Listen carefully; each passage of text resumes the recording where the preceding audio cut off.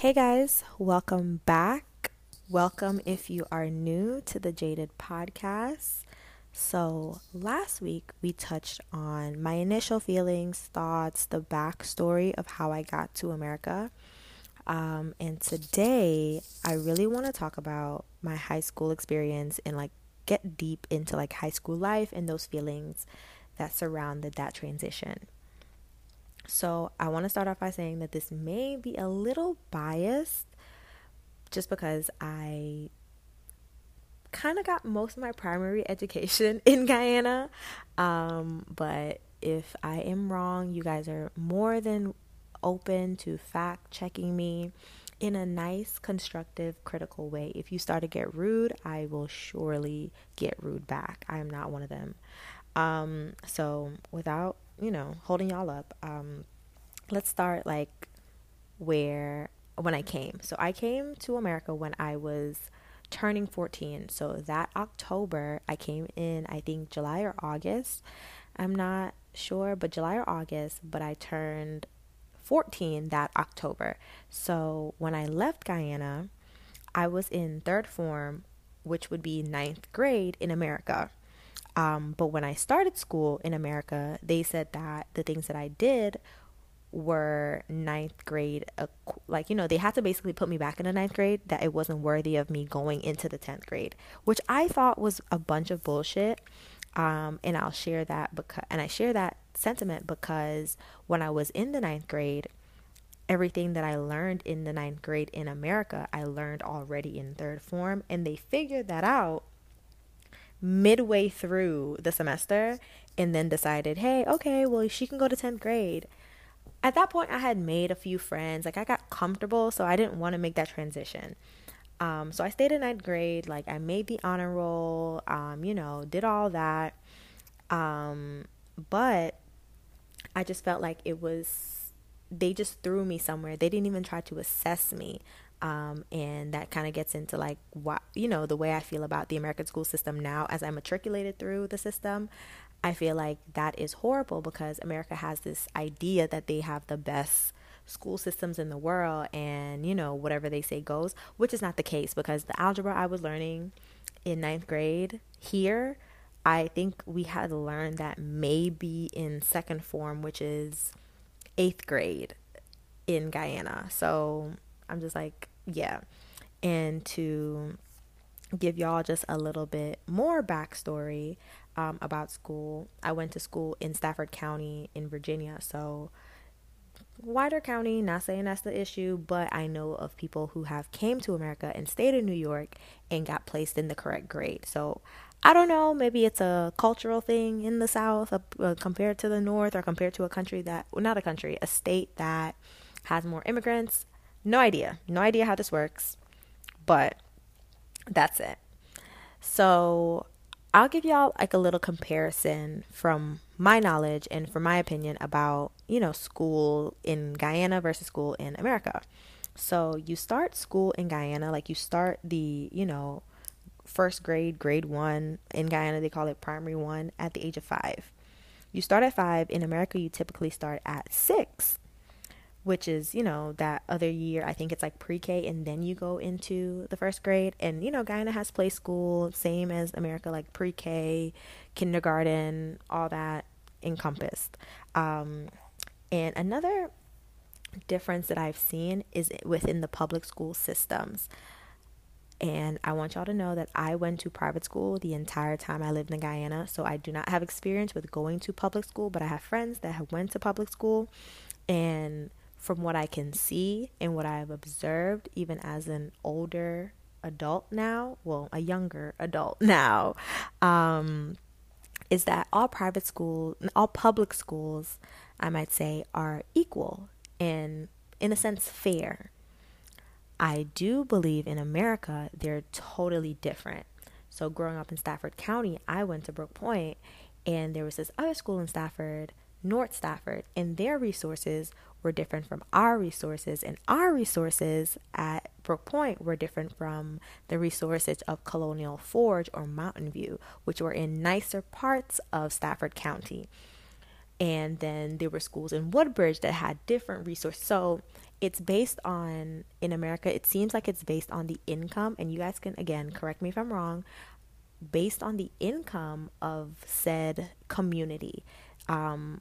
The funding that goes into the community is the same funding that goes into school, which I don't think it's fair. I feel like everyone deserves an equal opportunity at education and to get the same amount of resources for basic education at that. Another difference about schools in Guyana versus in America.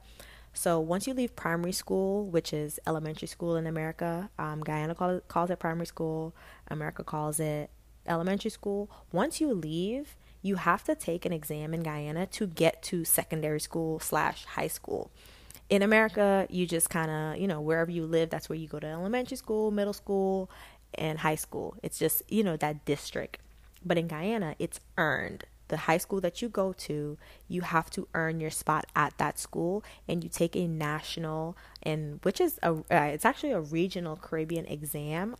It's called Common Entrance, and you take that exam when you're in the 6th grade, quote unquote, and that gets you in. They average out the scores, and however they score the stuff, and you get into the school that you placed on your list, that that was your top school, and your top 3 schools, so you get placed there by those grades. I wrote that exam, and the number 1 school in the country was not the school that I wanted to go to. I wanted to go to the number 2 school in the country, so that was like my number 1 choice. When I wrote my exam, I got into the number 1 school in the country just because of my grades, and I was in the top 100 students in the country who took that exam. And again, the entire 6th graders, every 6th grader in the country takes that exam at the same time. So yeah, so that's like how you get into those schools. I ended up not going to that school. I went to the Bishop's High School in Guyana, the second, and to me, biasly, the best school in Guyana, but whatever. That's how they want you to think. So that was another difference that I saw. And again, I don't think that's fair. I think if you want fairness and equality in school systems, I think, sitting and taking an exam is like totally fair to like go to a school. But again, different resources, different country, and it's also a larger country. So in Guyana, it's not that densely populated for the amount of land space that there is.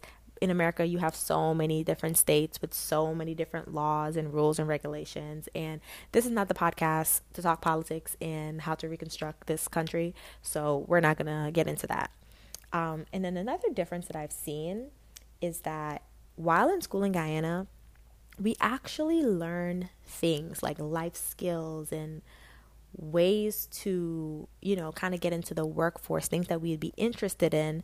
And, we kind of moved on. Like we learned, I don't know. I don't really know how to explain it, but like the best, but like in America, like you are literally learning to take an exam. Like in high school, I used to take, they were called SOLs in Virginia, but like you would just learn the information to regurgitate it. So like they're teaching you to take tests. In Guyana, I felt like I was actually learning something. And I want to tell y'all this, I do not like school, but I really felt like I learned a lot. My foundational education, I learned a lot, and I learned how to study, and I learned how to actually learn, as opposed to learning how to take a test. I felt like a lot of my education in America, even in college, was learning how to take a test. So yeah, those are some of the differences that I've seen. And I think all in all, what I'm trying to say is I felt like school in Guyana is a lot more well-rounded than the American, educational system. I don't feel like it nurtures the minds of our students, of the students in America, but that's just my opinion. I am biased again. And also, I don't have much knowledge of public school in Guyana. So really blessed to be able to have went to a private school. So I can't give you the experience of a public school student in Guyana. But again, I still think it nurtured our minds because I went to a public high school. I took that exam. And again, all 6th graders had to take that regional exam to get into a high school. And the high school I picked was a public high school. Yes, they are private high schools, but I chose to go to a public high school because it was one of the top high schools in the country. Um, so yeah, so now let's kind of dive into like actual, I guess, like the food thing. So I noticed that like in American schools, like just on the like how they do it on TV, serving milk at dinner, they be serving y'all milk. And I shouldn't say y'all because I mean they served me it. I ain't take it, but they be serving milk in school, like for lunch. That's so weird. Like pizza and milk. That's now as an adult that makes my stomach churn. Like all that dairy at 12 o'clock and sometimes 11 in the morning. Because my school here in America, we were split up between times like different lunches. So like you eating pizza and milk. That is wild to think about right now. And I know in Guyana, it was more common for people to pack a lunch. When I was here, I think I talked about it in in my last episode. It was kind of weird, like going to school, nobody was packing lunches. Like people packed lunch. And also, if you didn't pack lunch, like people went out for lunch, like really like left school to go get food. Like the schools had cafeterias, but depending on where your school was located, like you could go to Georgetown, you can go to different, like, you know, there were probably different restaurants around you, and go get lunch.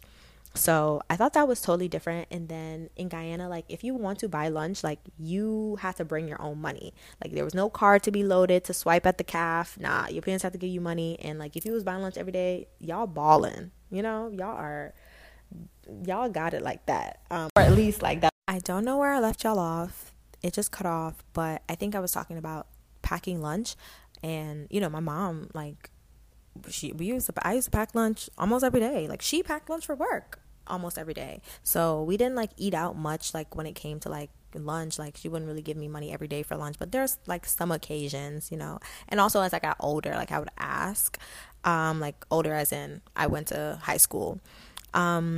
So yeah, and in America, for you know all the Caribbean people listening, you either get free lunch or you have to like load your like ID. You can bring cash too, but where I went to school, depending on your parents' income, you got free lunch, and you know if you had it like that, you buy lunch every day. But like again, it was a rare sighting to see somebody pack lunch. So most of the times, kids would just have money on their lunch cards, their school IDs. It's connected to an account, and you know you swipe, you get lunch, whatever. I do not remember how much lunch costs, but it is true they do drink milk, and they serve you milk with your lunch. I would kind of always have water on me. And I know at my school, one of the days that I actually really loved buying lunch, when I was in high school, was on Taco Tuesday. If anybody from Brook Point, or if you lived in Stafford and you're listening to this, like Taco Tuesday was it. I don't know what they put in them, and it wasn't even real tacos. Like it was nachos, but it was good. And then they had this chicken sandwich, like a little sand, and I like chicken sandwiches. As y'all could tell in the previous episode, I really like Chick-fil-A, but like those chicken sandwiches were really good. So yeah, like that's also something that I like observed and noticed and realized, you know, growing up the rest of my life here in America, is that that's so like culturally different. And just thinking about things like even now, like as an adult and going into work, when I did go into the office, I would pack lunch just because culturally that's what I saw my mom and my aunts and my cousin do once they started working. But that's also like a cultural norm to pack a lunch. So yeah. And then the attire. Most people wear uniforms in Guyana. Not even most. Everybody wears a uniform to school in Guyana. Every school has a uniform, you know, and it's an identifier of your school. In America, most schools don't wear uniforms. Y'all like wear what you want to wear. And I think that's cool, you know, express yourself, but also that can get really expensive, one, for parents, and then it can really, I wouldn't say damper the self-esteem of a child from a low-income background, but I can see the effects of something like that on children and teenagers. Like I would love if by the time I decided to get married and have kids, like everybody was wearing uniforms because it's so easy. I gotta buy you a white polo and maybe like a dress or a kimono or in these color pants. Like, so much easier to do than to have to buy you all of these clothes, because then you got to get school clothes and we got to get nice stuff for, when you go out when it's not school time, and you got to make sure you take care of your pants, and it's really a lot. Like, so I really liked wearing a uniform, and it also like helped me to express myself more when I didn't have to wear my uniform. I always would like put together like what I would deem cute outfits after school, or if I was ever going out on the weekends or going to church. So like, I don't know, I never felt like an outfit repeater, and I don't care if I repeat an outfit, because like at this big age, like I have a washer and dryer, and if I like something, I'm gonna wear it. Like, I am a t-shirts and jeans, bodysuit basics kind of girl, and I will rewear a lot of outfits because I like it. Like, it gives me confidence. So yes, and I think all in all, the feelings that I had around high school and I had in high school were just that I wanted to leave. Like, I did not like Stafford. When I was in high school, I did play tennis all 4 years. I was on the JV team my freshman year, and then upped it to varsity as I, matriculated through high school. And I enjoyed it for the most part, but it really was not something that I was like, oh, this is the high school experience that they have in the on the TV, and you're the lame nerd girl, you meet the jock boy, and y'all fall in love and go to college together. Like, none of that. I was very to myself, rode the bus. My friend Deja at the time, like when she started driving, she would take me to school because she lived down the street. Like, stayed to myself, had a couple friends, like, we'd do things, but nothing crazy like I saw on TV. Like, that was not my life. I know I've heard stories of people going to parties in high school, all this stuff. I did not do any of that. Like, I did not do any of that, and I don't regret it, because the things that I know now that was going on in Stafford, I'm like, oh, hell no, my mom would have beat my ass. So yeah. So I'm, grateful that I found a good crowd to be around. And then also, like, it probably was just because I wasn't like super cool in high school. Like, I also don't think I'm cool now, but like, I just was not like this cool person. I was also still very shy. So like, I really didn't talk to a lot of people. I really didn't put myself out there a lot. Like, I literally played tennis, had the same couple of friends. Like, that was it. Like, that was it. So yeah. It was pretty lame. So high school was but high school also was an experience. And I guess when I start talking about college, the comparisons and like realization and learning about America really came to me in college, because I went to an HBCU and I learned so much more, and it opened my eyes to so much in high school that I didn't really know about. I didn't really have anybody to like talk to about at the time. So yeah, once we get to the high school episode, I think it'll be a little bit more interesting to share my perspective on high school. So yeah, so that's it. Now we are gonna get into my favorite part. Well, one of my other favorite parts of this podcast is the Money Master Corner. Welcome to the Money Master Corner, where I share tips and tricks for small business, finances, personal finances, and whatever that comes up in the finance and accounting world. I own a business called the Money Master Financial Company, where I do offer these services. And if you are interested in inquiring about these services, you can go to the website at www.moneymasterfinancial.co, or shoot me an email at info@moneymasterfinancial.co. Hey guys, today's Money Master Corner, we'll get into some of those frequently asked, first day questions. So the first one is, what the heck do I claim on that W-4 form? Like, 0, 1, what do I do? So if you want less money coming to you on a bi-weekly basis, you want to claim 0. So basically, if you want less money, less take home, you claim 0. And doing this will ensure that you're paying more into your federal taxes. But if you want more money coming to you on a bi-weekly basis or a monthly basis, however you get paid, you want to claim 1. And doing this will ensure that less money is going to your federal and state taxes. I suggest that if you are kind of going up in tax bracket every year, speak to a tax accountant and speak to an accountant, speak to a CPA, speak to somebody to figure out the best ways that you can leverage this so you don't have to pay taxes every year. Number 2 is invest in your retirement accounts, whether it be a 401k, 403b, IRAs, whatever you have offered at work, please invest into them. If your employer doesn't offer a match program, I still suggest that you should invest in these programs because it is money that you're not even seeing anyway. It's pre-tax dollars, so you're not seeing that anyway in your coming out from your actual pay every week, bi-weekly at that. And if you max out any of your retirement accounts, you are subject for a tax benefit. So it can help you in the long run. The third one is to choose the right health insurance. So I'm going to put that assumption out there right now, that my demographic that listens to this podcast is younger, between the ages of 19 and 35. Yeah, 19 and 35, and are fairly healthy people. So with that assumption, I would encourage you to opt in to an HSA if your job offers an HSA. And an HSA is just a health savings account that help you to alleviate your costs. So it comes with basically like a savings account, and it's a high yield insurance policy. It's a high yield insurance policy. So that means that you may have higher deductibles, but in the case of having to go to the doctor and you have to make payments, you don't have to take that payment necessarily out of your personal money. It's already saved up. And some employers match your contribution in your HSA.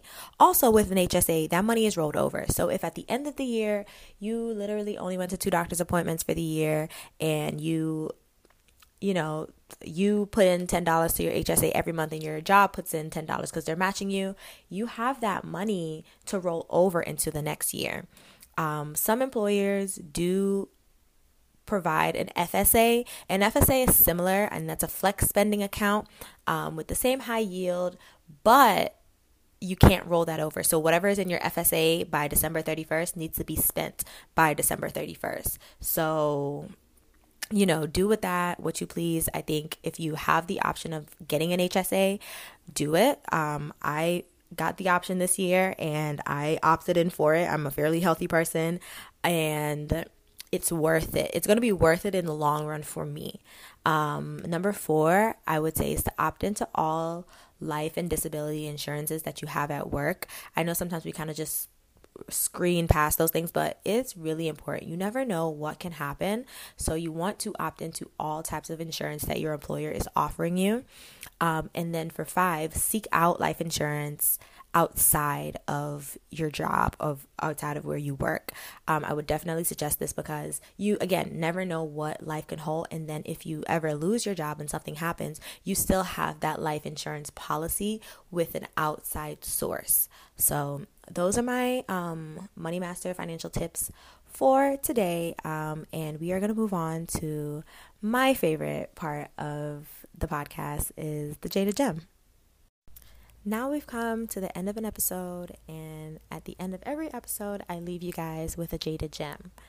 This week's Jada Gem is something that my therapist told me, and that I have been reflecting on for the past few weeks.